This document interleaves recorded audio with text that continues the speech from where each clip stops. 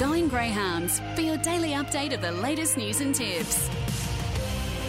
It is time to talk some greyhound racing. Big thanks to Brittany Graham for On the Pace. Now we look at greyhound racing in New South Wales, and Mick Cowley joins us. G'day, Mick. Good morning, Dave. How's lockdown treating you, mate? Yeah, it's the same as it was yesterday, mate. It's a bit like that at the moment. Just thankfully we've got lots of sport happening, and of course our three codes firing on all cylinders. What's firstly happening on the track and off the track with the $10 million chase? Because it will obviously be different this year. Oh, mate, you're absolutely right. Yeah, with the situation with lockdown, things have obviously got to change. So we're literally in the process in the next 24, 48 hours of finalising exactly what we will be doing with $1 Million Chase. It will be going ahead. There's no dramas there.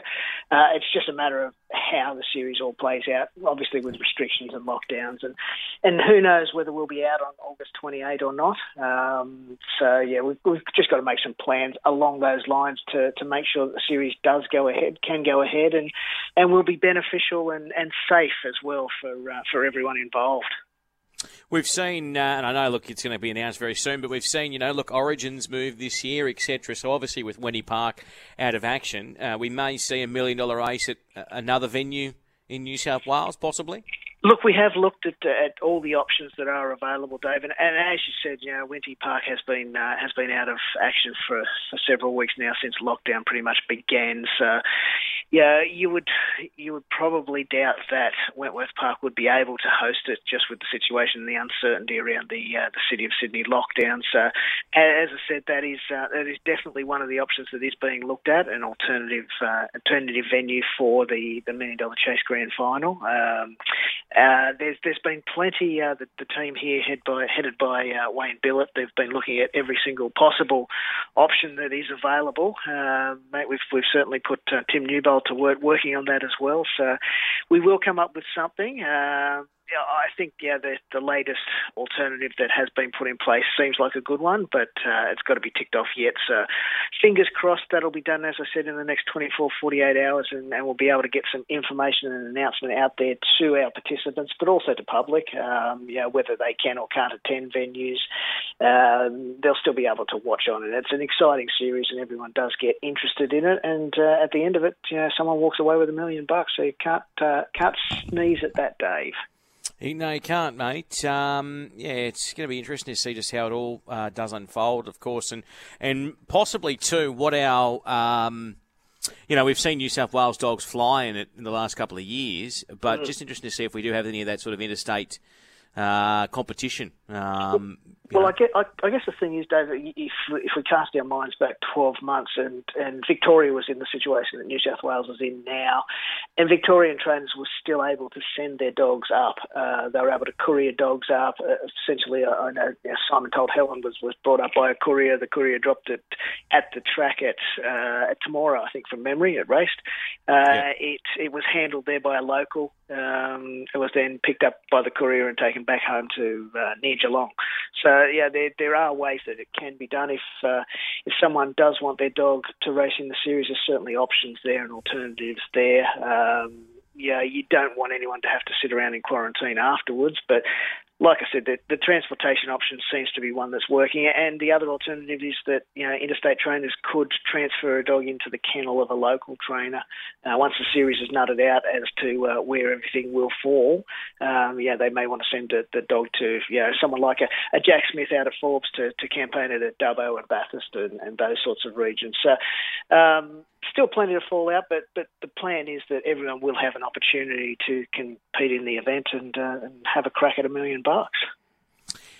I like it, mate. All right, away from the $1 million chase, I'm just having a quick look here, and we've got a market open on that, don't we? Just quickly a tab. I just want to pull that up. I think we do have a $1 million chase market. No, it's yeah, we do for a bit of time. The $1 million chase market, and it obviously fluctuates. And look, there'd be some uncertainty there from traders as well. Not knowing where it's going to be, when it's going to be, how the format's going to be. So there'd be a little bit of uncertainty there as well.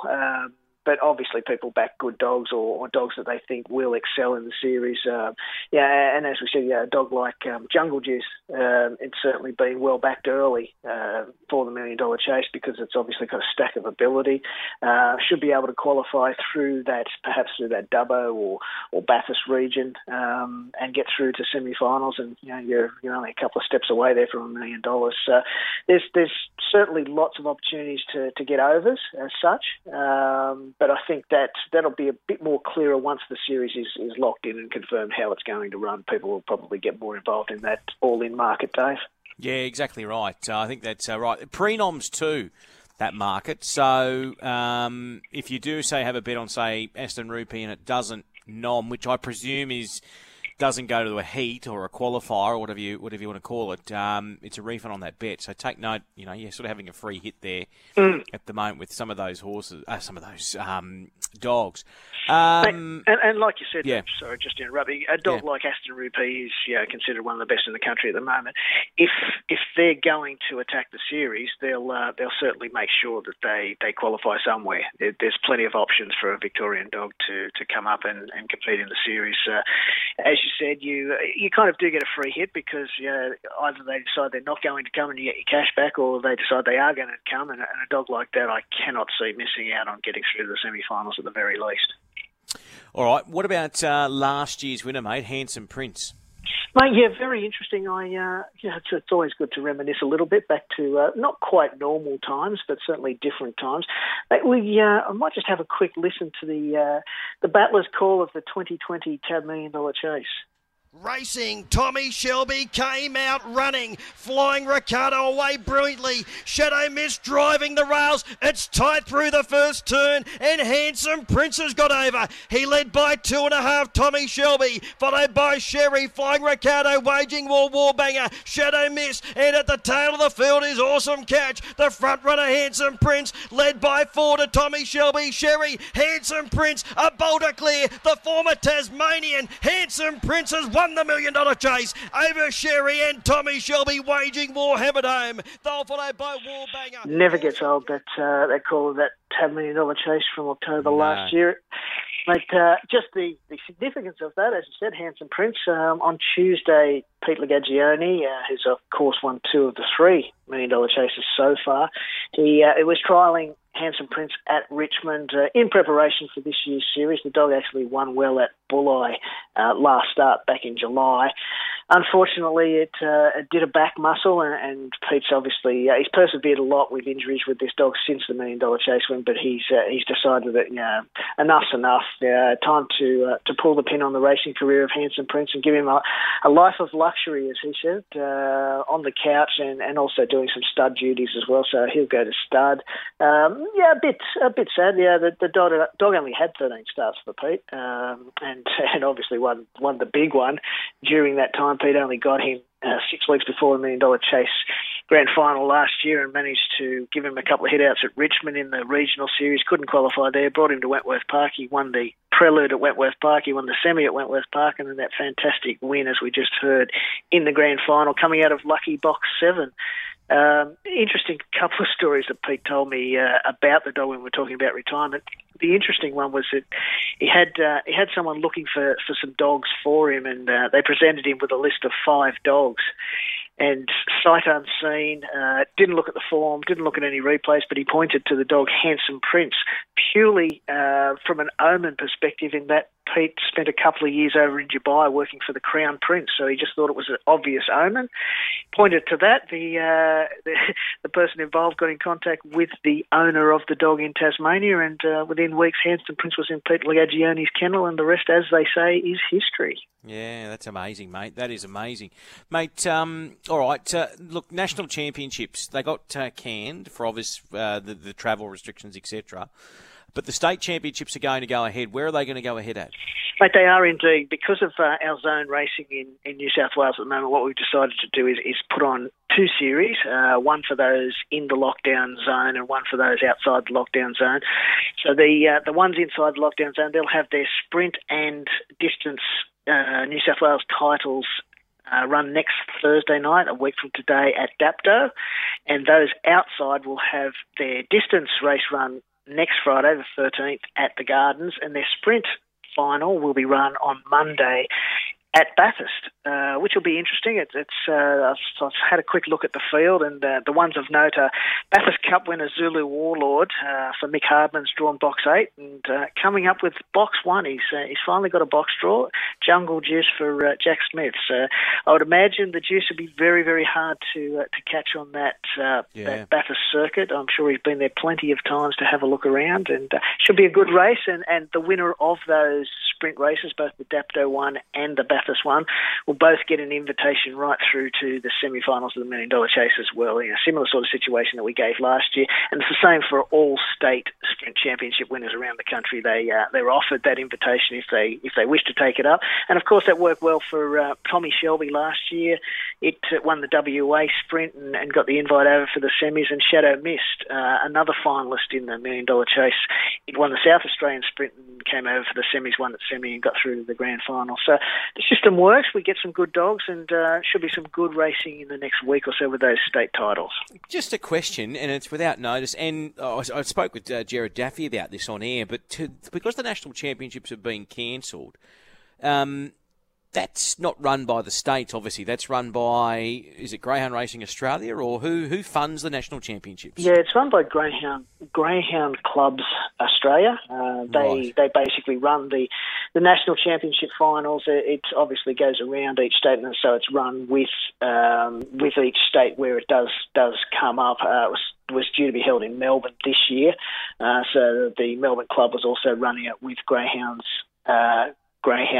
Clubs Australia. Geez, I've got a mouthful. So they run that each year, and they basically have symposiums around it, seminars and so forth. So they do make it, and they also hold the national awards as well. So it's a 3-day, usually a 3-day get together.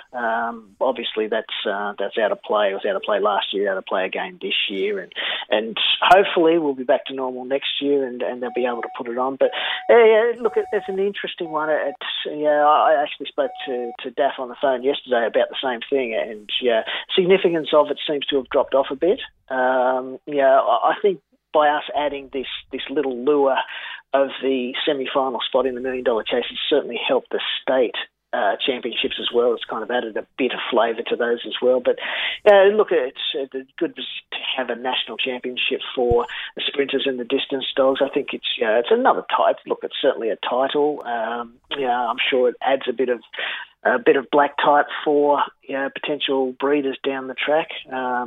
But again, unfortunately, just wasn't able to be done this year, just with the way the country is. No, I was just curious to know what happens with that prize money.